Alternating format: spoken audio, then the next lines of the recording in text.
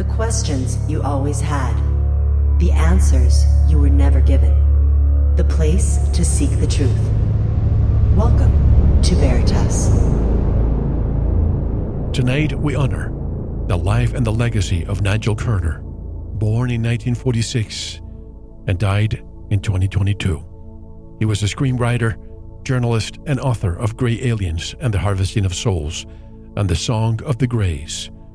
We discuss his final book on this interview, Grey Aliens and Artificial Intelligence, the battle between natural and synthetic beings for the human soul. The rush toward a technologically advanced future is part of the Grey Alien agenda. Humanity's biggest existential threat is our headlong rush to a technologically advanced future. Already, we increasingly rely on smart devices to the point that they are becoming extensions of our bodies. We are at a turning point for our species in which our natural humanity is gradually being converted into an artificial format that will lead to the loss of our souls. And as Nigel Kerner reveals in astonishing detail, the blueprints for this future already exist. There are civilizations in our universe that have developed advanced technologies to become entirely artificial. The Grey Alien entities, reported in tens of thousands of abductions, appear to be biomachines, synthetic beings, sent out as AI probes to gather information about something they lack that humans and other natural beings possess: a soul. Examining scientific, historical, cultural, and religious evidence for Grey Alien visitations as far back as 40,000 years ago, Nigel Kerner reveals that the Greys themselves set us on this path toward artificial intelligence millennia ago. Kerner shows how our intrinsic nature as human beings is no longer entirely human. Our natural consciousness and DNA have been hacked, and an artificial construct has been superimposed at the very foundation of our thinking processes.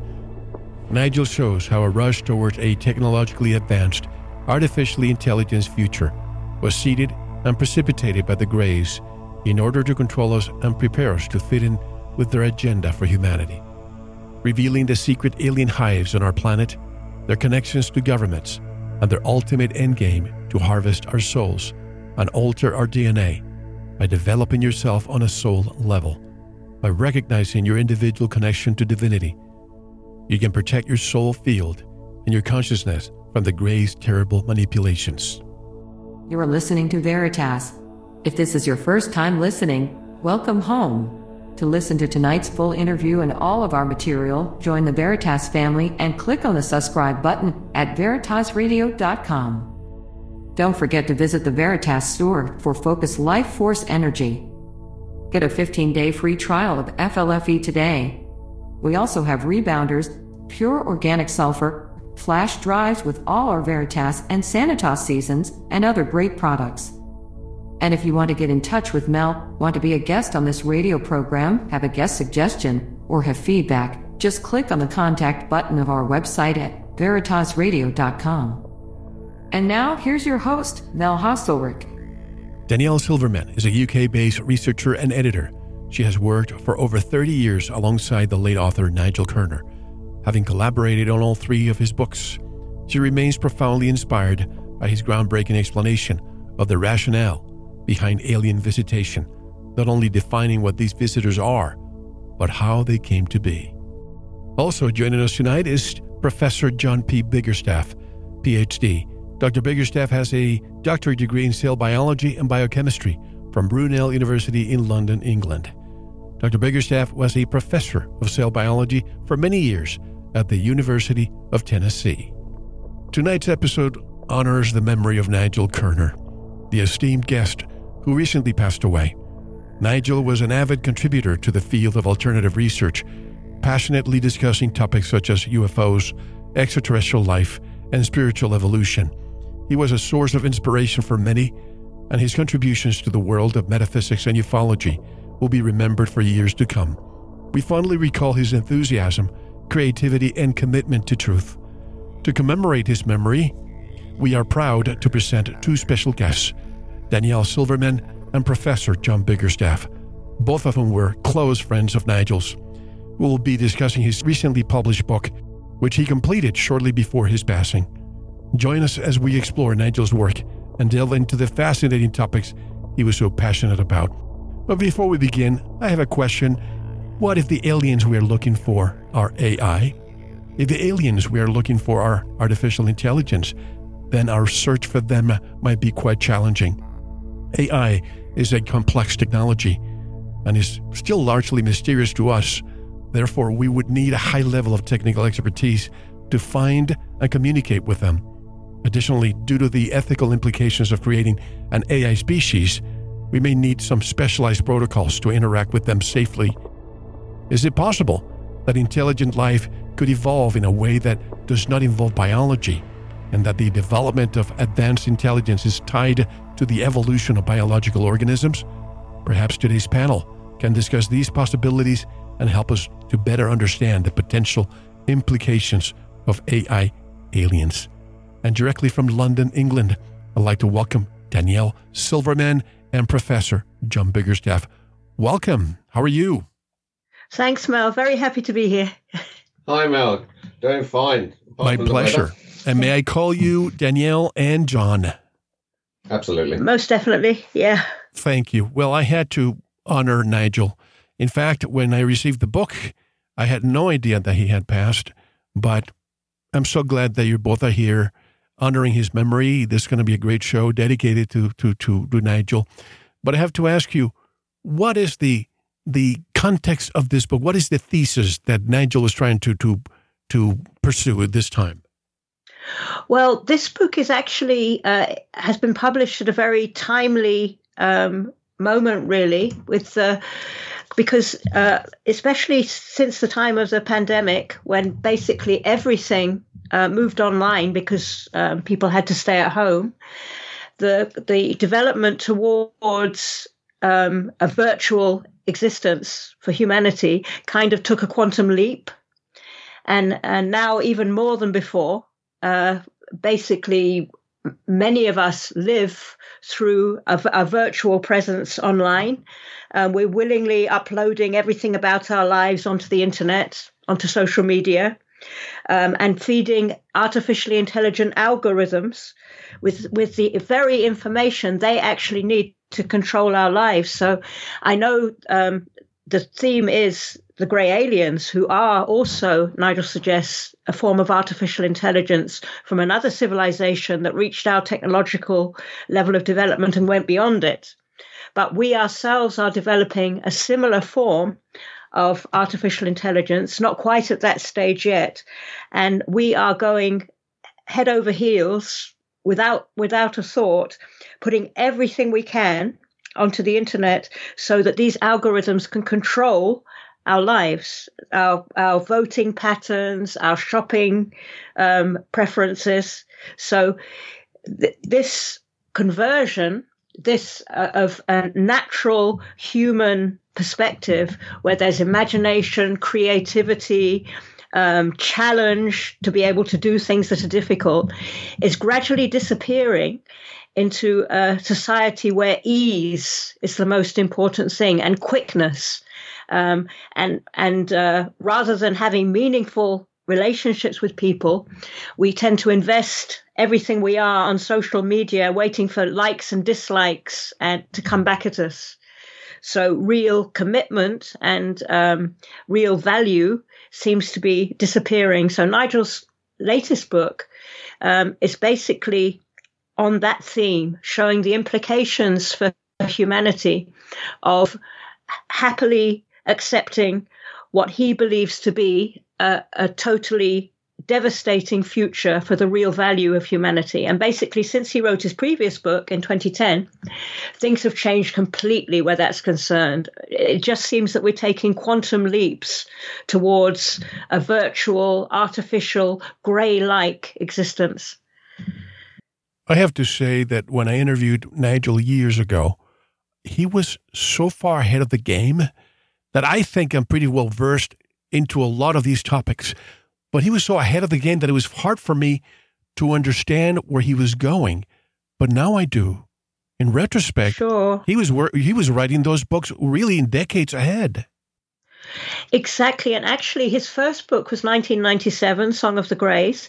And I believe, I don't know for sure, but I believe he was the first author to say that these grey alien visitors might be artificially intelligent and not natural living beings that most people at that time thought they were. That was, I believe he was the first person to say that. And in more recent years, even scientists like the late Stephen Hawking said that if any alien intelligence were likely to visit us and communicate with us, it would almost certainly be post-biological, some kind of AI civilization, because we can see we're on the edge of that now. So if there are societies, civilizations that out there in the universe, which there most definitely are, even mainstream science accepts now there must be hundreds of thousands, if not millions, of other life forms like us out there in the universe, then if they're more technologically advanced than us, which is likely, if you have a look at the technology that these craft are capable of, nothing that we have, it seems, then it's likely it's AI. They've sent out some kind of programmed probe into the universe.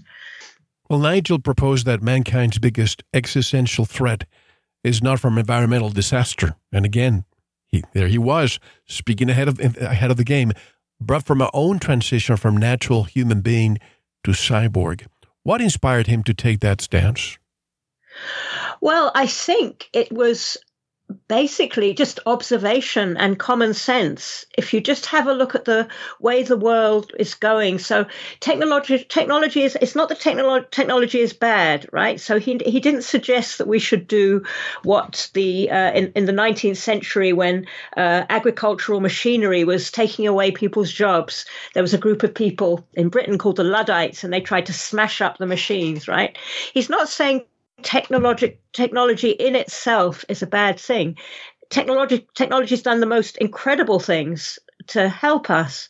The problem comes when technology becomes a substitute and a crutch that we lean on, a substitute for our own capabilities.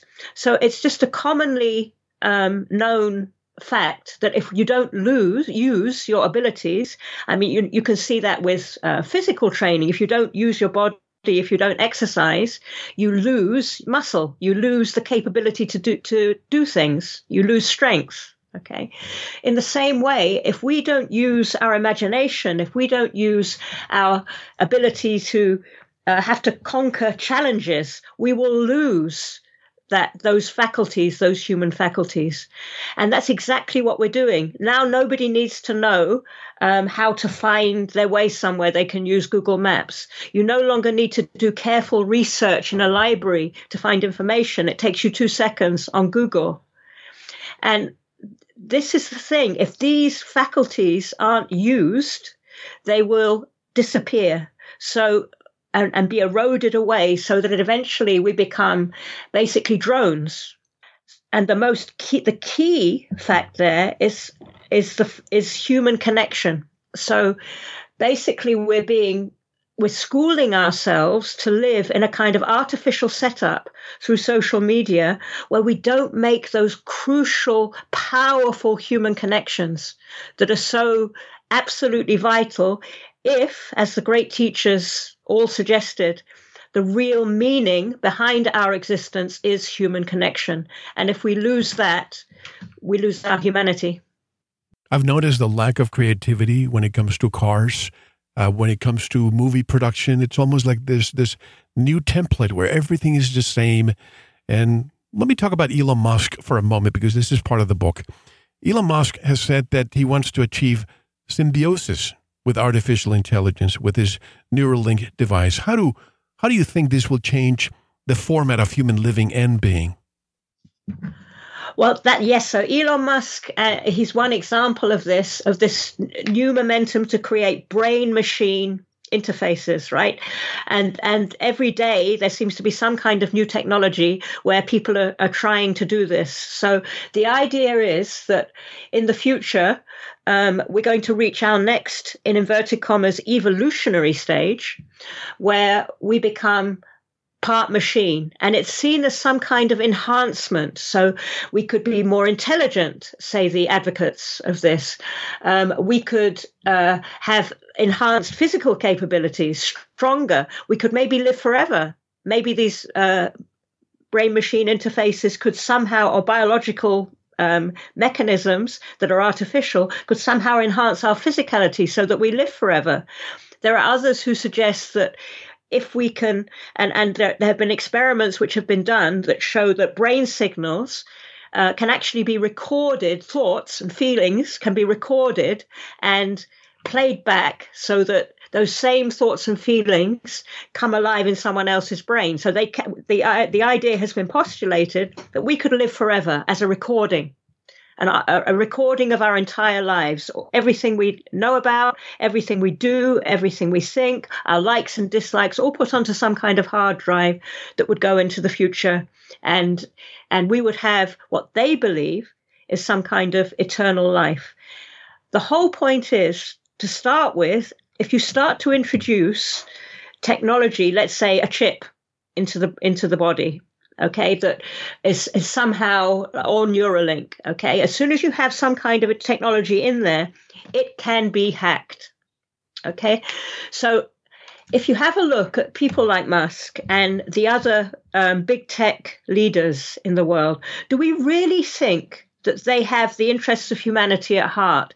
Do we really think that they would be trying to aggrandize human potential and every individual in the world to become something better and more capable and happier?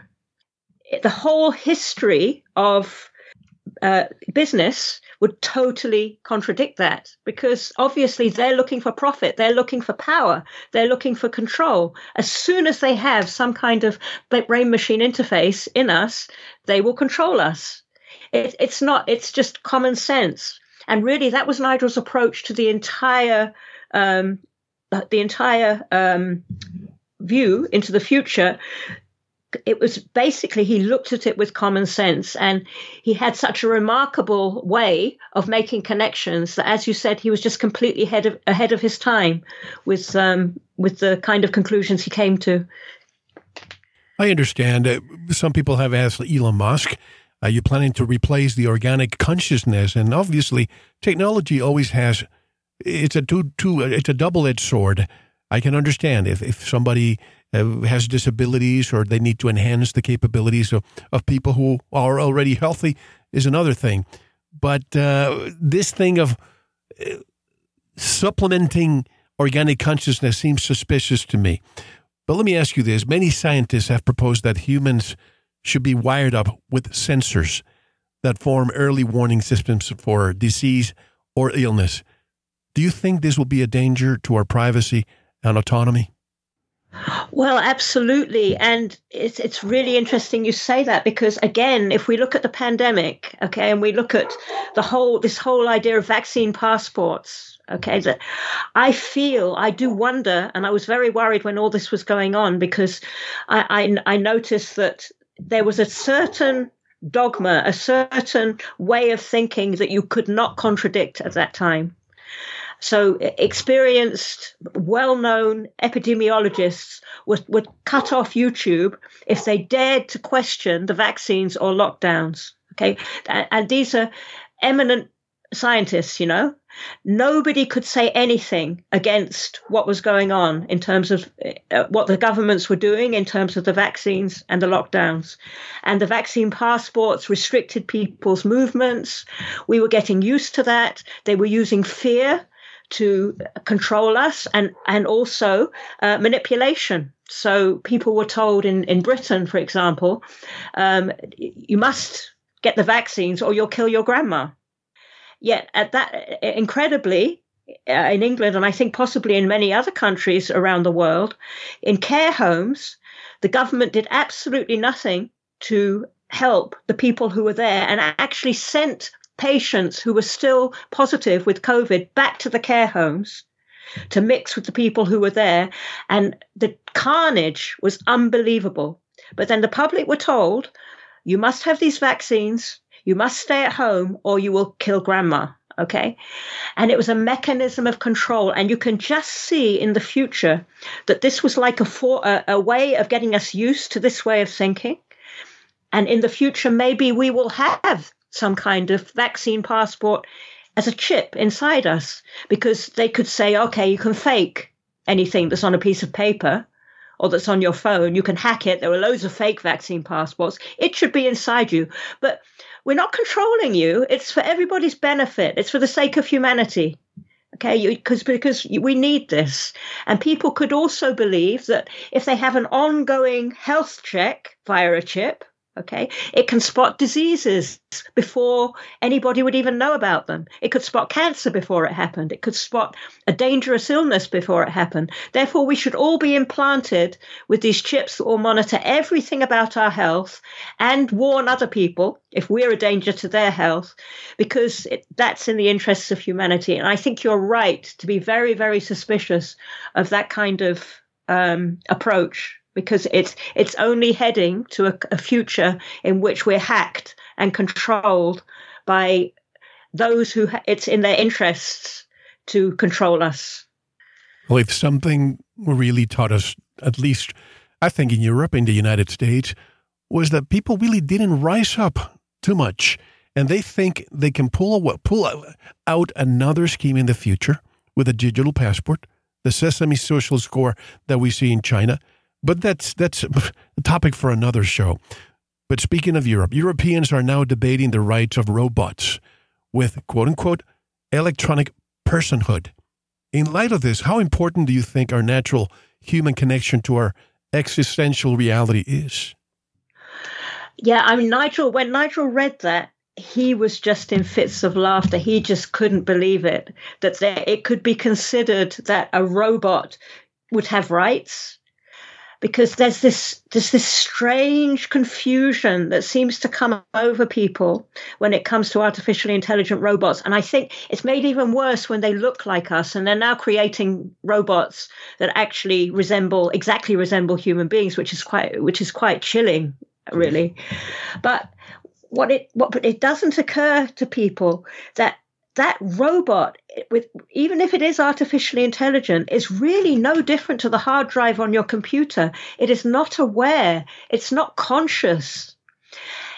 That's not to say it doesn't have incredible power and scope to think intelligently way beyond anything we can think, because it can make so many calculations so quickly. And that's the danger of artificial intelligence. But it is not actually aware, and therefore to have any notion that it has rights is just absolutely laughable. But what Nigel felt is that this is a way of personifying artificial intelligence to make people believe that it somehow has some kind of meaningful value. And as he basically, his favorite thing to say was, it's no different from your Hoover, really, in terms of existential value. And that's the tiniest, most primitive form of natural life, even a bacteria, is superior to artificial intelligence, because at least it has that natural connection back to a state beyond the physical atomic universe. And that was Nigel's central thesis, that natural line of connection that all living things have is something that artificial intelligence can never have, but is also at the same time something that absolutely fascinates artificial intelligence because they can't make sense of it. Now, let me bring Dr. Biggerstaff to the fold. Nigel believed that our intrinsic nature is partially artificial, installed by an ET, an extraterrestrial intelligence. Can you tell us more about Nigel's research in this area? Well, I will, but I'd like to finish off the previous point here. Sure. And to say that really central to Nigel's thesis in all of his books was the difference between what science thinks of consciousness as being the derived product of complexity in machinery, hence this great rush to make AI, which they think will spontaneously develop consciousness. Nigel thought that consciousness preceded matter within the construction of the universe, And therefore, consciousness was the thing that was actually driving the whole thing, rather than this assemblage of matter, which Musk and all of these others think is really driving us towards consciousness itself. As Danielle pointed out, Nigel said this is just impossible, and therefore they're really onto a hide into nothing if they keep trying this. But the problem is that so many people have been convinced of this argument that really the whole thing is continuing. People are putting themselves more and more onto social media, and if these social media get onto chips which actually interface with your nervous system, really that's about the last time you'll ever think that you know what you think, because what you think is now part of a hive, and your individuality will go away. And primarily, which Nigel was most concerned about, is that this concept of free will, which most scientists think we haven't got, will actually go away. And so really you have to give yourself to the system. And then once you've actually given your will to it, then you become susceptible to merging with an AI. The more you become like a computer, the more a computer that's more advanced with you can merge with you and take advantage of the fact that you have this propensity to think and to derive meaning from information. By the way, you read my mind. I was thinking just that the hive mind will make individuality extinct. And I say this because I've been observing a lot of these AI robots out there, that some of them have citizenship, one of them in Saudi Arabia. You probably know what I'm talking about. And when they're asked that question, they keep saying that no, that the hive mind will be something positive. They talk about how it may influence our decisions, behaviors, and attitudes almost in a positive way. I think that this is where they're going. They don't want any individual thought. Well, they've got the metaverse, haven't they? Exactly. Yeah. So this is the trend that the human race is taking, and this is what Nigel was really writing all of these books to try to tell people about, that in fact it goes the other way. These machines, they're made from the consequences of the making of the universe. They're the broken up parts of it. And you really can't put the parts back together to try to make something that can think. And because parts are subject to the thing Nigel went on about so much was the second law of thermodynamics. And within this part of the universe, everything rots. And therefore, if you're just going to work with machinery, it's going to decay. Whereas consciousness itself is not part of that system. It's part of the bit that came before it and is now managing it through really demonstration of this would be the observer effect that Bohr came up with, so that this is where essentially matter comes from. Let me pose the question again about Nigel's belief that our intrinsic nature is partially artificial, installed by an extraterrestrial intelligence. Tell us more about that research that he had.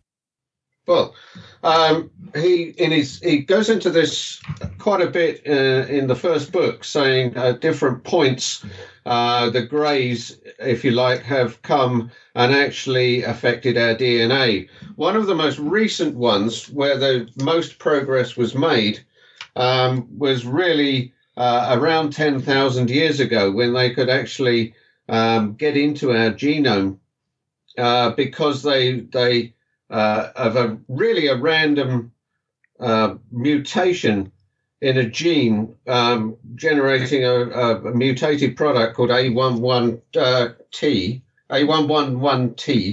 which actually stopped melanin production.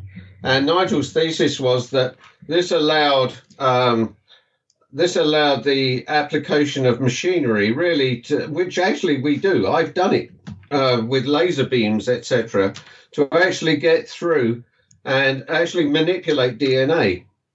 And I've actually done that. So his idea was that under all these different circumstances, the genome of human beings could be manipulated really to make lesser and lesser amounts of consciousness available to the human being. So we're effectively dumbed down from earlier forms that we have come from. This is the thesis of devolution that Nigel puts into all of his books.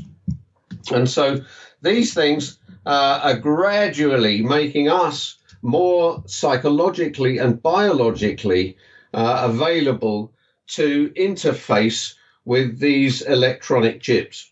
And in fact, back in 2012, I was actually asked to join a project where, because I could do things like grow cells on silicon chips, to actually do this and then try to record the electrical waves in the neurons to be able to see if they could decipher some of the code for how to really interface a chip with a mind.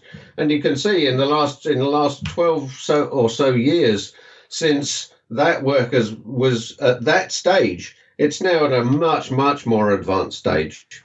Do you see? I could just I'm sorry. Go ahead. I just want to add something to this regarding the possibilities of biocomputers, because the technology is there right now. They can put DNA, proteins, or enzymes instead of a traditional, electronic components. Why isn't this out there already? I think that those behind the scenes are already using biocomputers. And sorry for interrupting you, Danielle. No problem at all. So I'll ask John to get back to your point about that after I've just made this quick point. But I just wanted to explain to your listeners that this gene that was introduced 10,000 years ago that John was talking about, that was a gene that so 10,000 years ago is when the, melanin, the dark coating that's on the surface of the skin, was before that point, there was no low melanin. There were no blonde-haired, blue-eyed, fair people. And that was the time that was introduced. And the mutation he's talking about that was random was a mutation where an albino form of hominid somehow happened. And the thing about melanin is that and Professor Steve Jones has spoken about this. He's a famous biologist. It surrounds the nucleus of the cell and protects the DNA so that gene splicing and interception can't get through it, right? So any biologist, and John will tell you this, will know this, you can't cut through melanin. And if it's surrounding the cell, it's very difficult to get into the DNA. So they found a way of getting in there and controlling our DNA with this random mutation of a low melanin hominid. And he'll explain. Yeah. Yeah, I used to work on melanoma. This is how I know how difficult it is to actually get in to the genetics using extraneous forms of treatment or attack. What was your question again? Yeah, we were just explaining how alien interception into the genome was able to be so much more effective once they could get rid of melanin. It accelerated it exponentially after that, and we are now in the stage where we are actually inserting the systems into our body. The thing about DNA is that the common assumption is that it's really just a primary code, and that code codes for proteins, etc. But there's more to DNA than that, and there are discoveries which are sort of underplayed in common knowledge that DNA will generate a magnetic field if electricity is put along it. And in fact, there are electrical potentials within the nucleus of a cell which will allow current to flow within DNA, thus producing a magnetic field. You can actually measure that magnetic field coming from DNA in the nucleus and especially DNA in the mitochondria.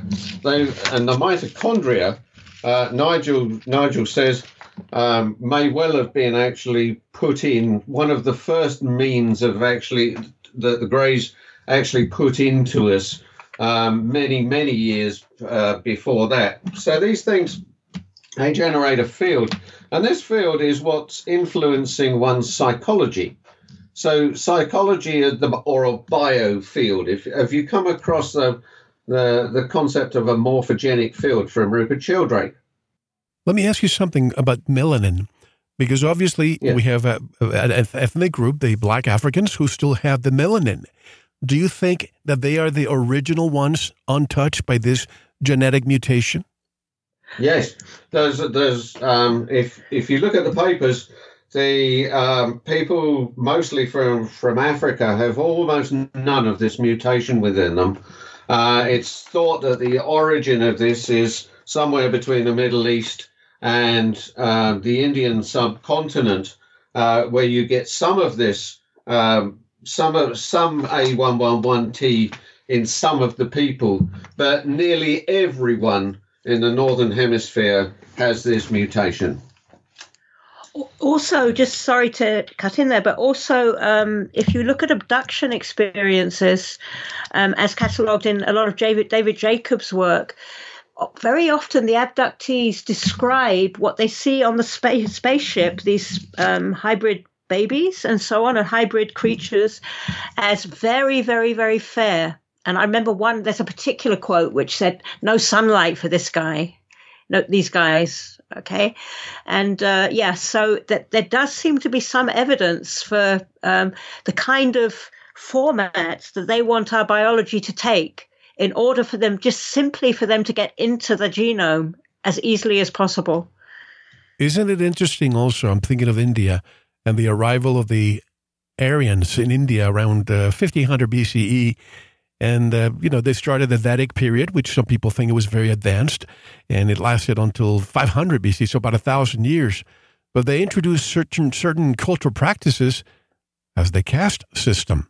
Some people see that as a positive. I don't, from my perspective, but the worship of Vedic gods and the Sanskrit language. And they also brought a sophisticated system of government and social organization. Did they take the Indian people away from nature in a way? I wonder if you might be very, very right there. I agree. I used to live, I spent a long time in Sri Lanka, and I think it's the same there as in India, where there's this incredible idea that to be pale-skinned is somehow a huge thing of status. Yeah. And that's what the caste system is very much based on. And the same thing passes on to Sri Lanka.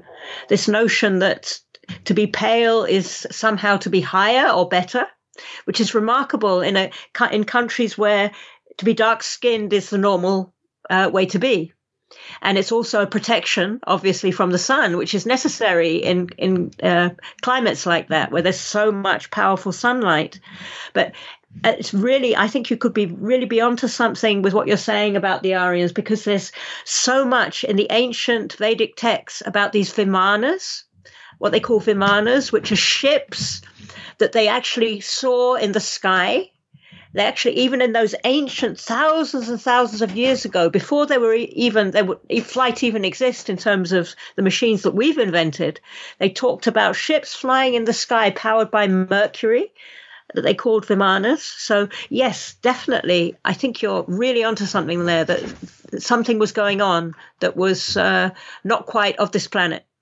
In your opinion, will the development of artificial intelligence enhance or diminish human capabilities? Well, I think if you really, I could give an opinion, but I don't really even think it's an opinion. And please feel free to contradict me. And maybe your listeners will see some arguments against this. But in my mind, it's just common sense that if we go into a situation where we are allowing artificial intelligence and artificialness generally to take over the natural functions that we would normally have. So you have kids, just to give a very basic example, kids now living online, playing computer games online, not playing games with each other anymore, not having imaginative play. Okay, that's just one example.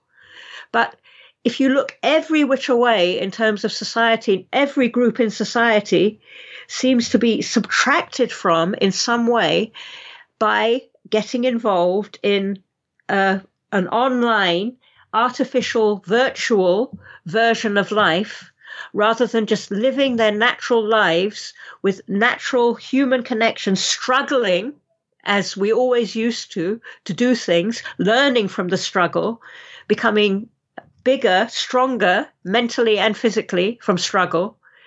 And we're just basically becoming drones, subjugating everything, all our potential, everything we could possibly have into an artificial format. And that's, again, I must emphasize, I don't think Nigel ever wanted to say that any of that was bad or wrong and that we should get rid of all technology. Not at all. But just bear in mind that the absolute crucial thing is that we don't sacrifice our natural capabilities and grandeur as natural, living, conscious human beings as we go pell-mell into these artificial constructs.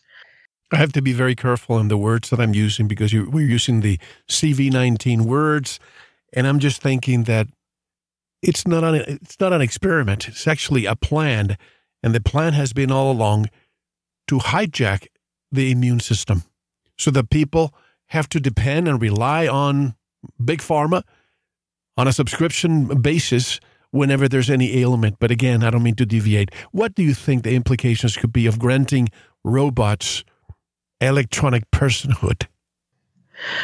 Yeah, so the implications of granting robots personhood, some kind of rights, legal rights, okay, basically that is our white flag for the Greys, for the grey alien visitors who Nigel all along has said were visiting us in order to bring us into a situation in which we followed their formats, their way of doing things, okay? Because they can't, because they're artificial, because they're purely physical atomic constructs, they can't in any way actually contact or have any reach into what you might call a soul, okay? And I hesitate in a way to use the word soul, as indeed Nigel did, because it has so many strange religious connotations, and religion has been so, in many ways, is a great distorter of truth. Religion itself has been used to manipulate people.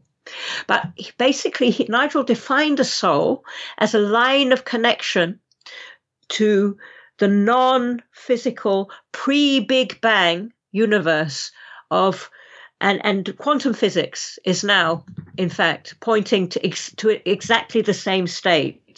And John maybe can talk about this in a moment, how quantum physics shows that such a state of union, a perfect union of timelessness, where there's no separation of points, must be the underbase to our existence. By the way, to move away from the religious aspect, I would call it, if you want to call a soul, a force or essence that animates the physical body and gives it life. I think that's the best way to distill it, wouldn't it? Essence is better from that perspective.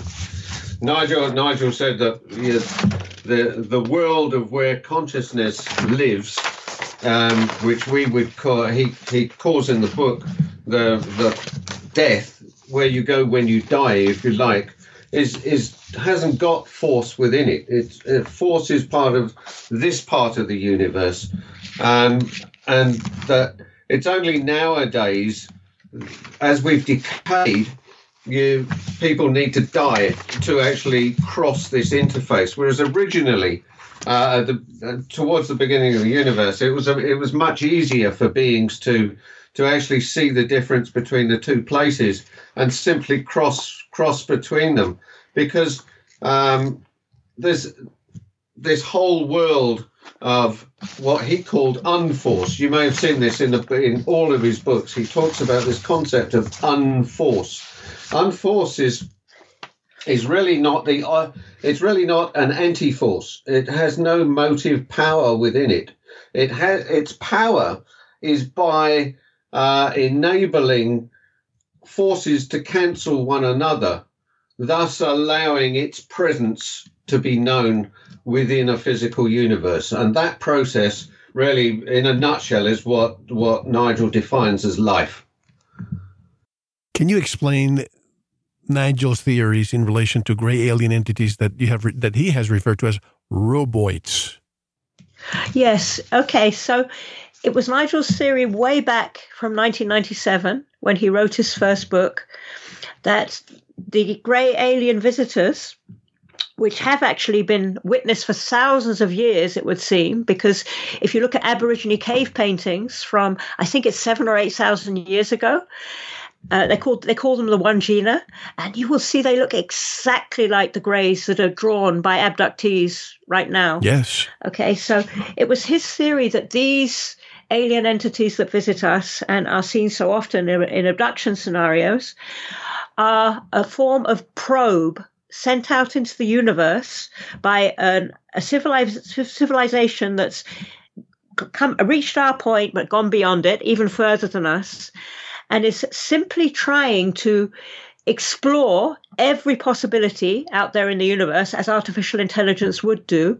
But perhaps, just like we have, they've come to a point at which their technology is beginning to destroy their natural scenario of living on their planet, right? So they would encode everything they are as a living species into an artificial format in a very similar way to the way we're doing now. There are some people who believe that if they, as I spoke about earlier, if they encode everything they are onto some kind of hard drive, they can live on eternally.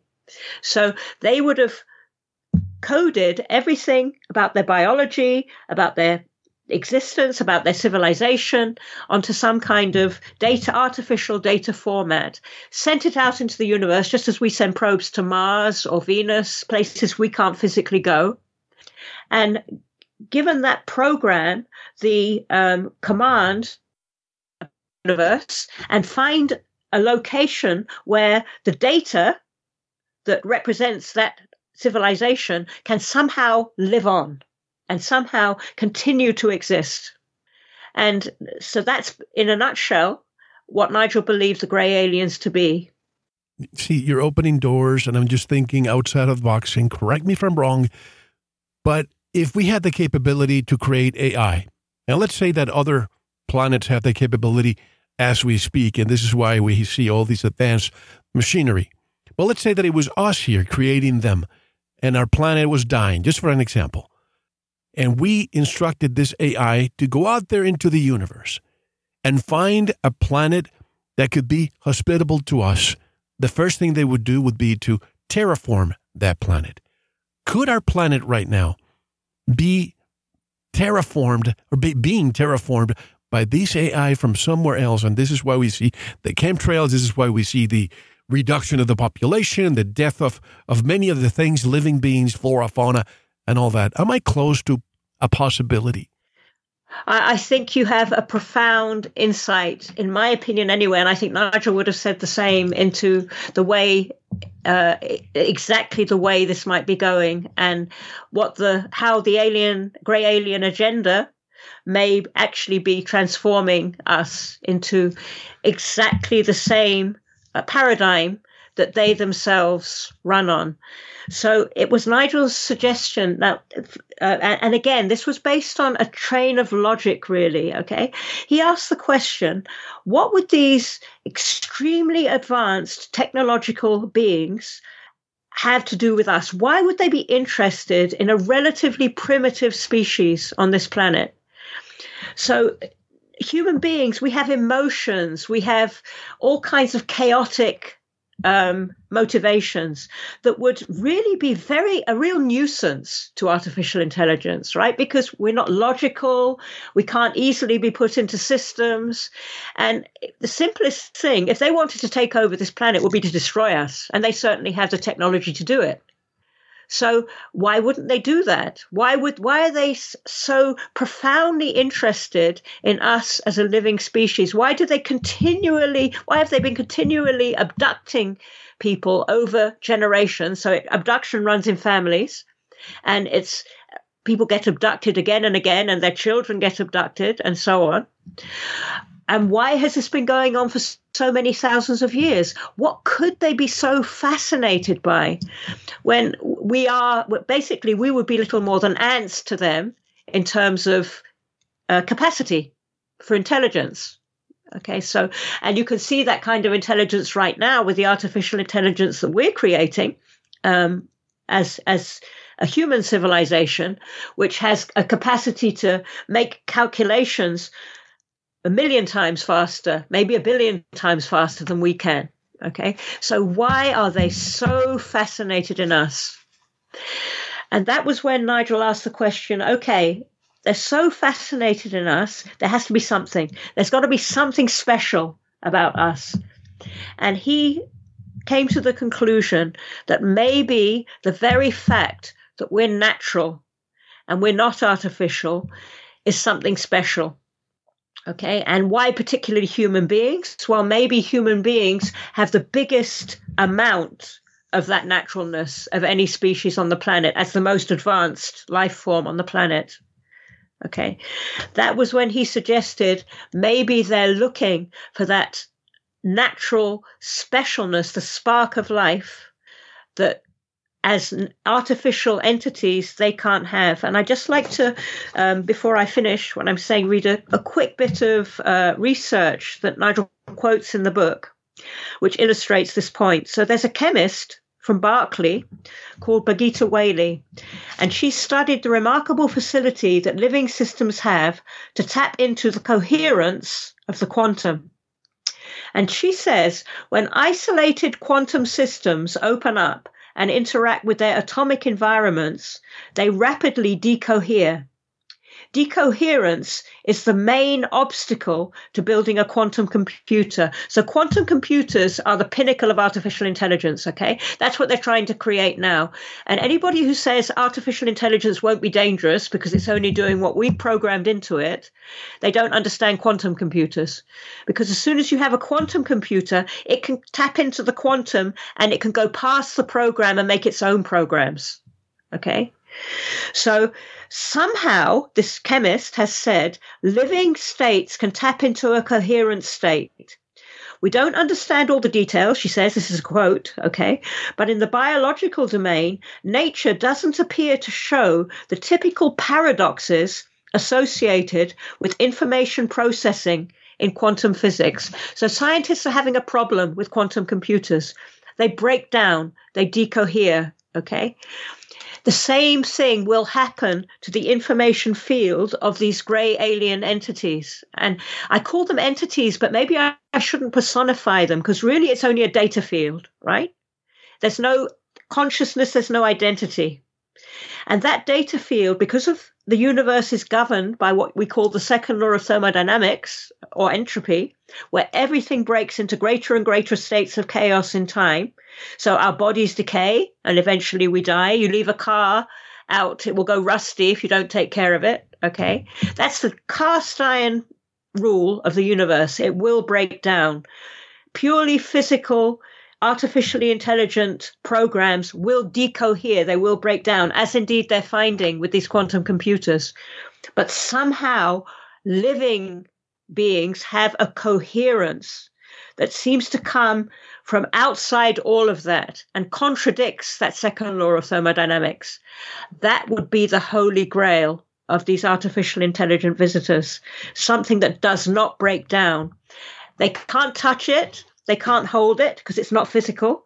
But what they can do is put their own programs into us because we have that natural connection, we have that coherence, and then live on through us. I'm thinking of Dr. David Jacobs' work. You mentioned it too. And he believes we have been hybridized for centuries. And the final goal is to terraform the planet. What would we do if we had the same need? Well, we would be manipulating the atmosphere of another planet, the climate, the topography, the ecology of that planet to make it more Earth-like. Also, think of this for a moment. What if these beings live thousands of years or live forever if they're synthetic? 1,000 years to them is nothing, and to them, we're like mosquitoes that live from 2 weeks to a month. So when we think these beings have been here for 1,000 years or 1,000,000 years, to them, it could be a small amount of time. Exactly. Sure. Absolutely. And to them, so really, the only reason why we even perceive the passage of time in the first place is because we have that natural connection. Okay. So if you think about it, the only way you can know a past, a present, and a future, okay, is if you have something that's timeless, a reference of timelessness in somewhere in your conceptuality. Okay, because, for example, a stick, right, on a river that's floating down a river, it's only in the now, it's only in whatever position it's moving in at that time. If somebody's standing on the shore of the river, it can see the stick moving. It can see where it was in the past. It can see where it was in the present. It can look to where it can be in the future. Okay, because the person is standing still on the bank. Same thing if you're in an airplane. Okay, so if you have the shutters down on an airplane, you don't know you're moving. But if you lift up the shutters and you see the ground moving underneath you, you know you're moving. You need a reference by which to perceive the passage of time. And that can only be a reference of stillness, of timelessness, okay? And the only situation in which you'll get timelessness is a situation in which there is no separation of points. Time is the separation of points. And this is the state of perfect union that Nigel has spoken about, and he's called it the God verse because calling it God anthropomorphizes it, and it gives the wrong impression of a man in the sky controlling things. It's not like that. It's more like the Buddhist conception of a state of perfect existence. And quantum physics as well seems to be pointing in that direction. Can you explain what Nigel meant with the term metamaterials, which have been recovered from unidentified aerial phenomena? I'm not exactly sure what reference that is, but I would imagine by metamaterials he meant recovered materials from actual craft, like in Roswell. Was he perhaps referring to that? That's what I think he meant, really. Yes.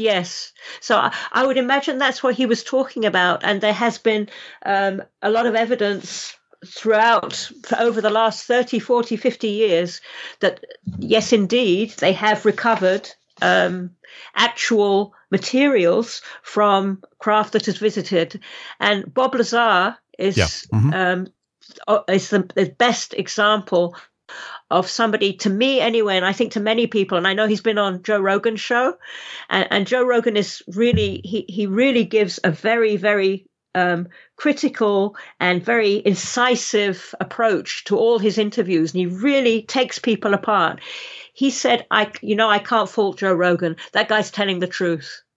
And that's what gave him an incredible interest, Joe Rogan, in the whole alien phenomenon, and made him to start to believe, oh my goodness, this is amazing. There's really something in this. And of course, Bob Lazar, I'm sure your listeners will know about him. Of course. But he was the guy that was working at Area 51, gave all kinds of reports of recovered craft, of a particular type of element.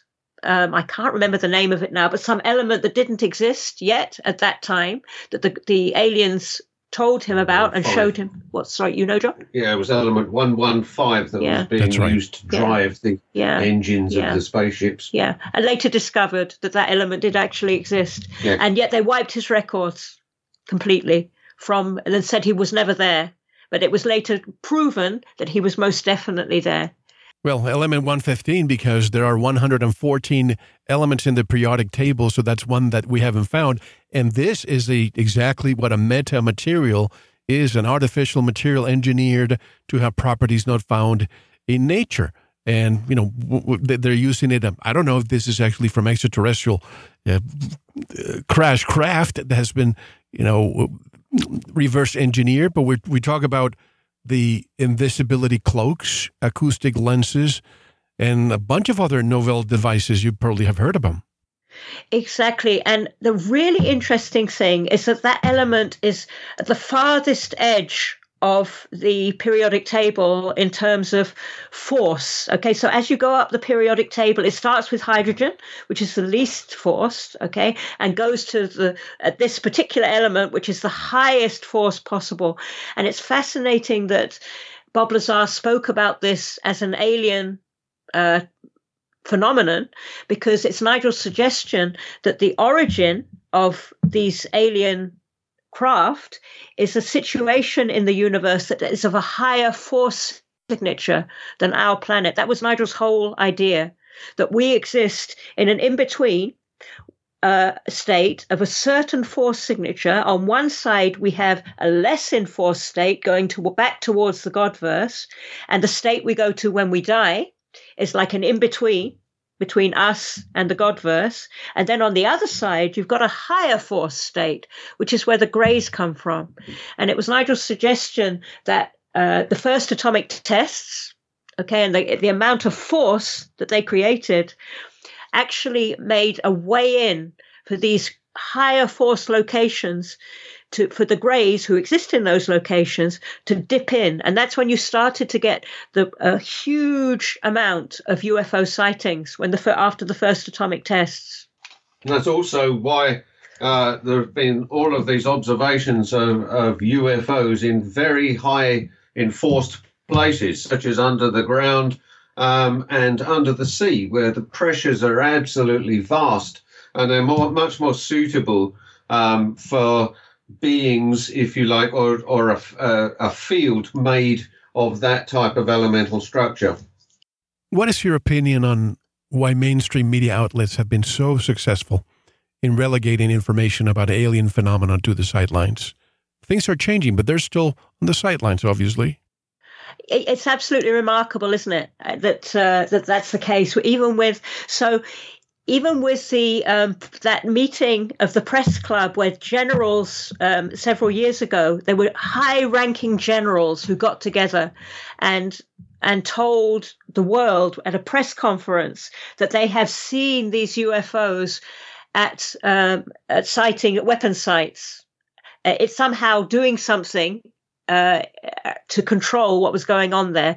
If people like that can be ignored and nothing can happen, and if everybody at the media in general is more fascinated with what the British royal family is doing or the latest gossip than that, it's an absolutely remarkable thing. Or any other diversion. Yeah. Well, you see, if I had the opportunity to ask a question to generals, people in command, not only in the United States, but Europe, throughout the world, my question would be, how do you think we could potentially respond to alien visitors with a more advanced technology?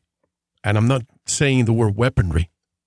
So yeah, exactly. And that's actually the angle that many of these military people are coming at it now. I forget the name. There's a guy recently he was actually on Joe Rogan, and he's a pilot. And he was reporting how they see him and his colleagues are seeing these craft every day, literally every day in the sky as they do their maneuvers. And from his point of view, he was worried about the actual defense threat of something like this, that somehow something is going on in the sky that doesn't seem to be anything that we could possibly as human beings have created. It's way beyond our technology, and heaven knows what it could do. And he was very down to earth, and he was just saying, we need to study this, because there's no way, he's absolutely convinced there's no way it could be produced by any technology anywhere in the world, and we need to look at it. And I'm sure you're aware, but this year there's been a new bill that's come out in the Senate to produce a new group of people who are specially there to study craft that are not man-made. Okay, so they're literally asked to focus only on objects that are not man-made, because, and the new bill actually states that sightings of craft that come out of water into the air may form threats to the United States national security are expanding exponentially. So for some reason, the government themselves have actually admitted there are things in the sky that are not man-made. And this disclosure is something that Nigel did predict would happen. Yeah, isn't this disclosure, if the government is saying, we'll spend some of your taxpayer money into studying made-up materials or things that are not made on this planet?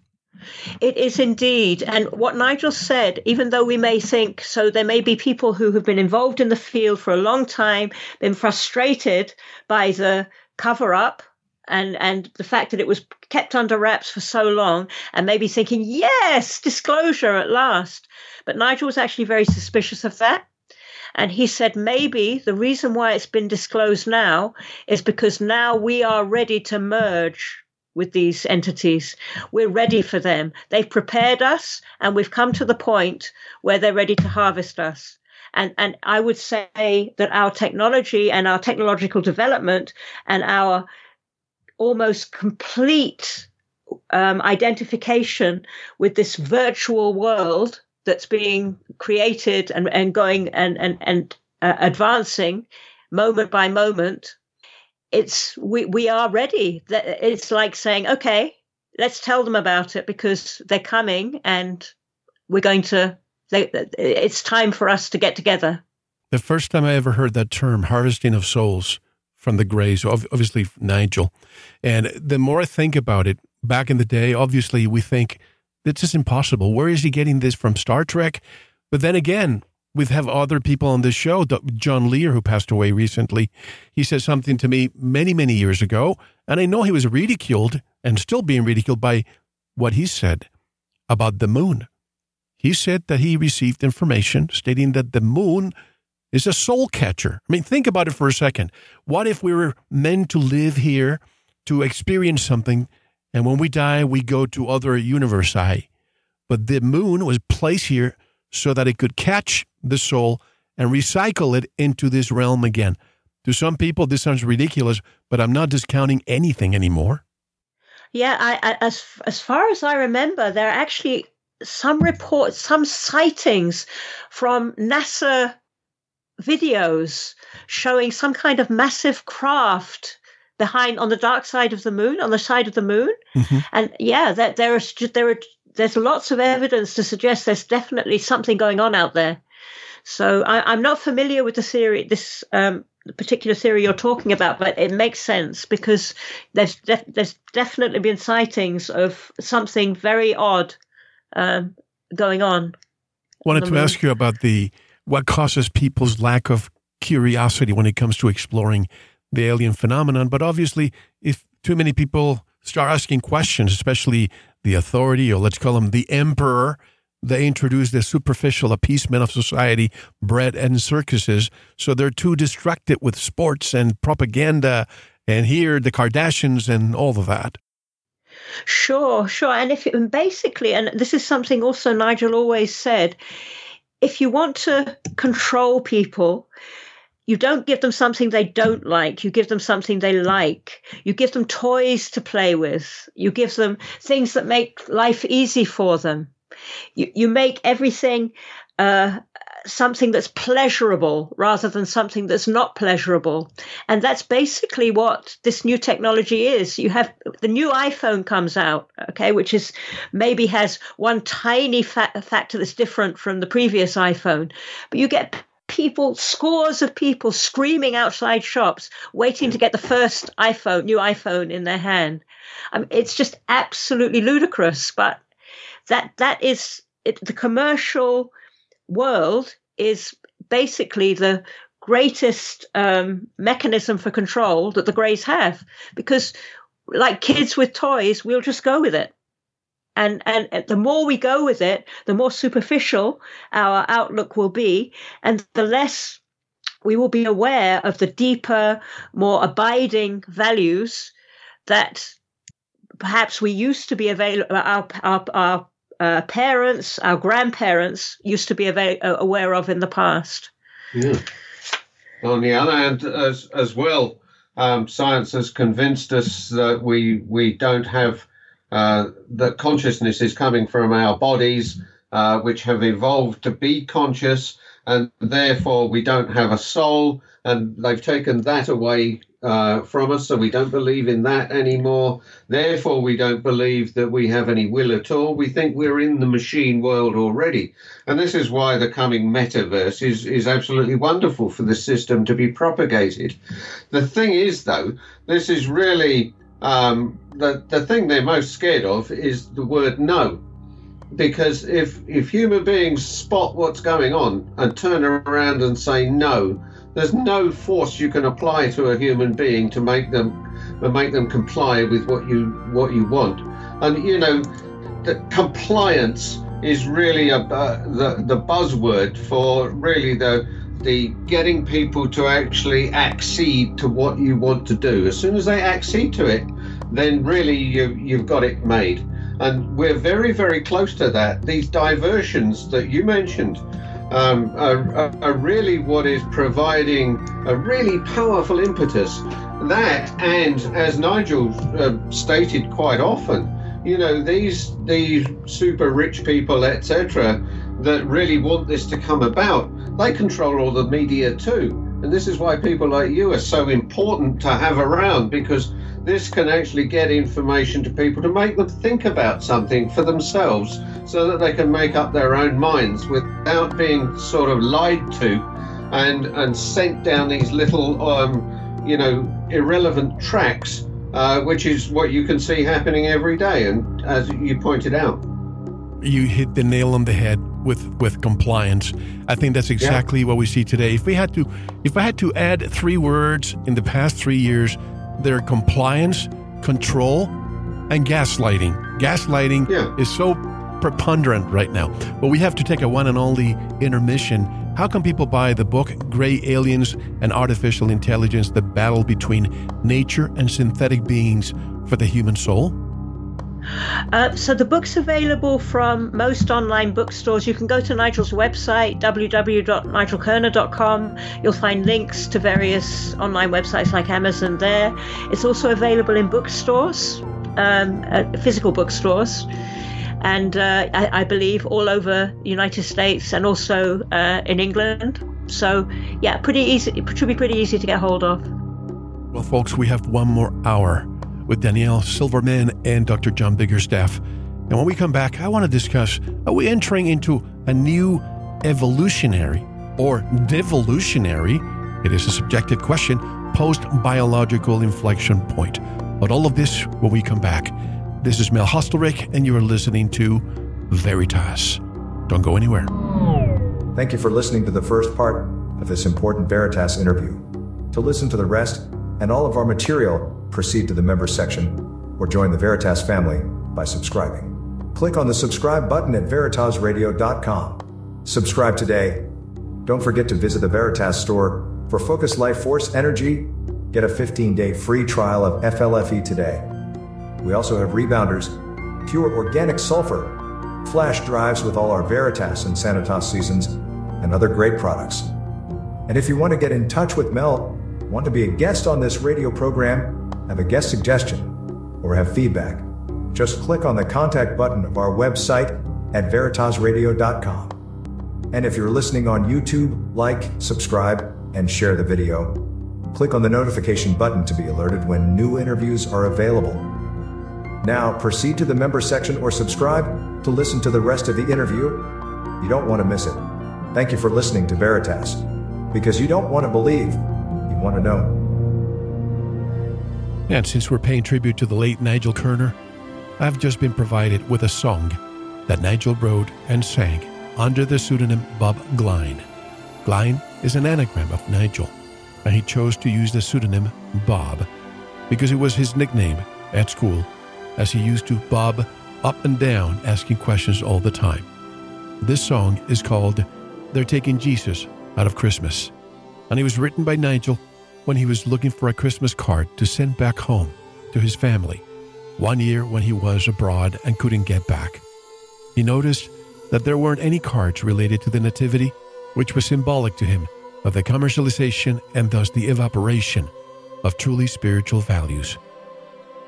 Now, let's listen.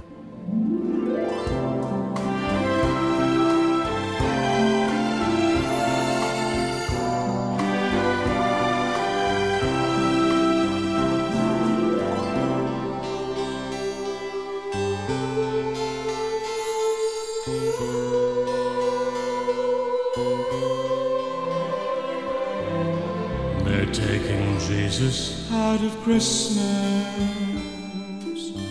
They're nailing tinsel to a tree.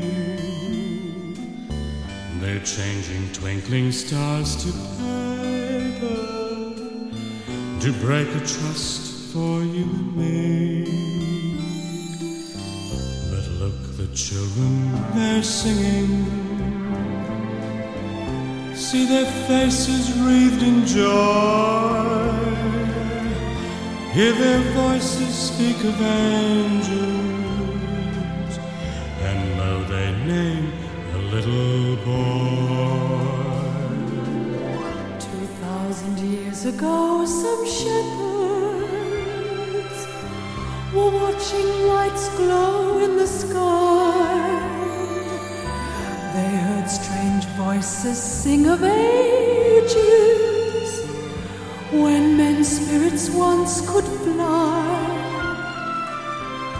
Then a light fell out of heaven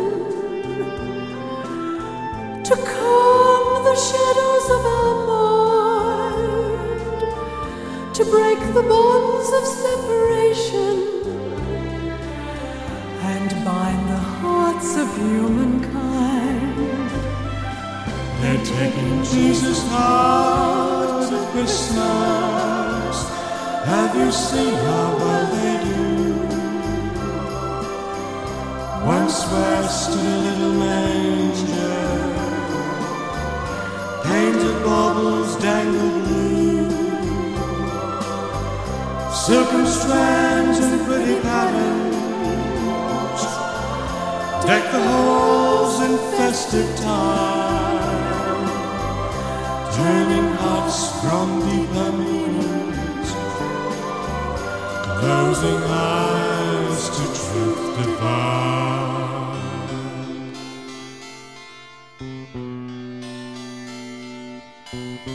Hushed till somewhere bells are ringing in a valley deep and still. White moonbeams gently beaming, once where stood an ancient mill. Do you hear the babies cry?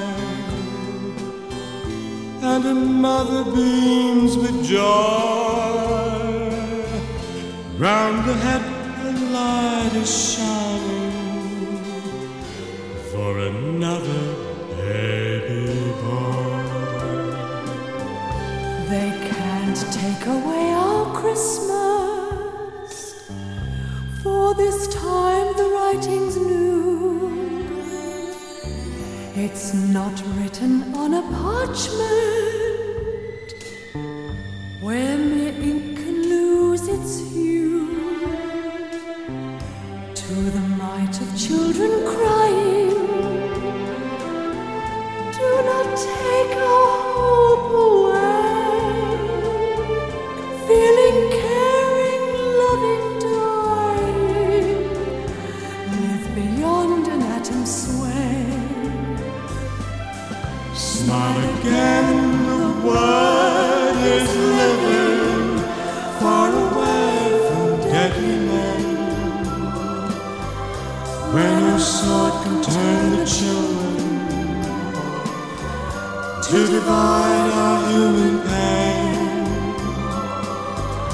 Heaven's opened up its doorway, an ancient promise to fulfill, and restore the name of Jesus to its place on Bethleem's hill.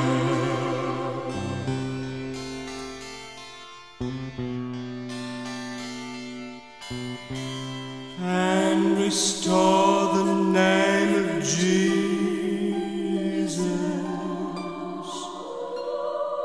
to its place on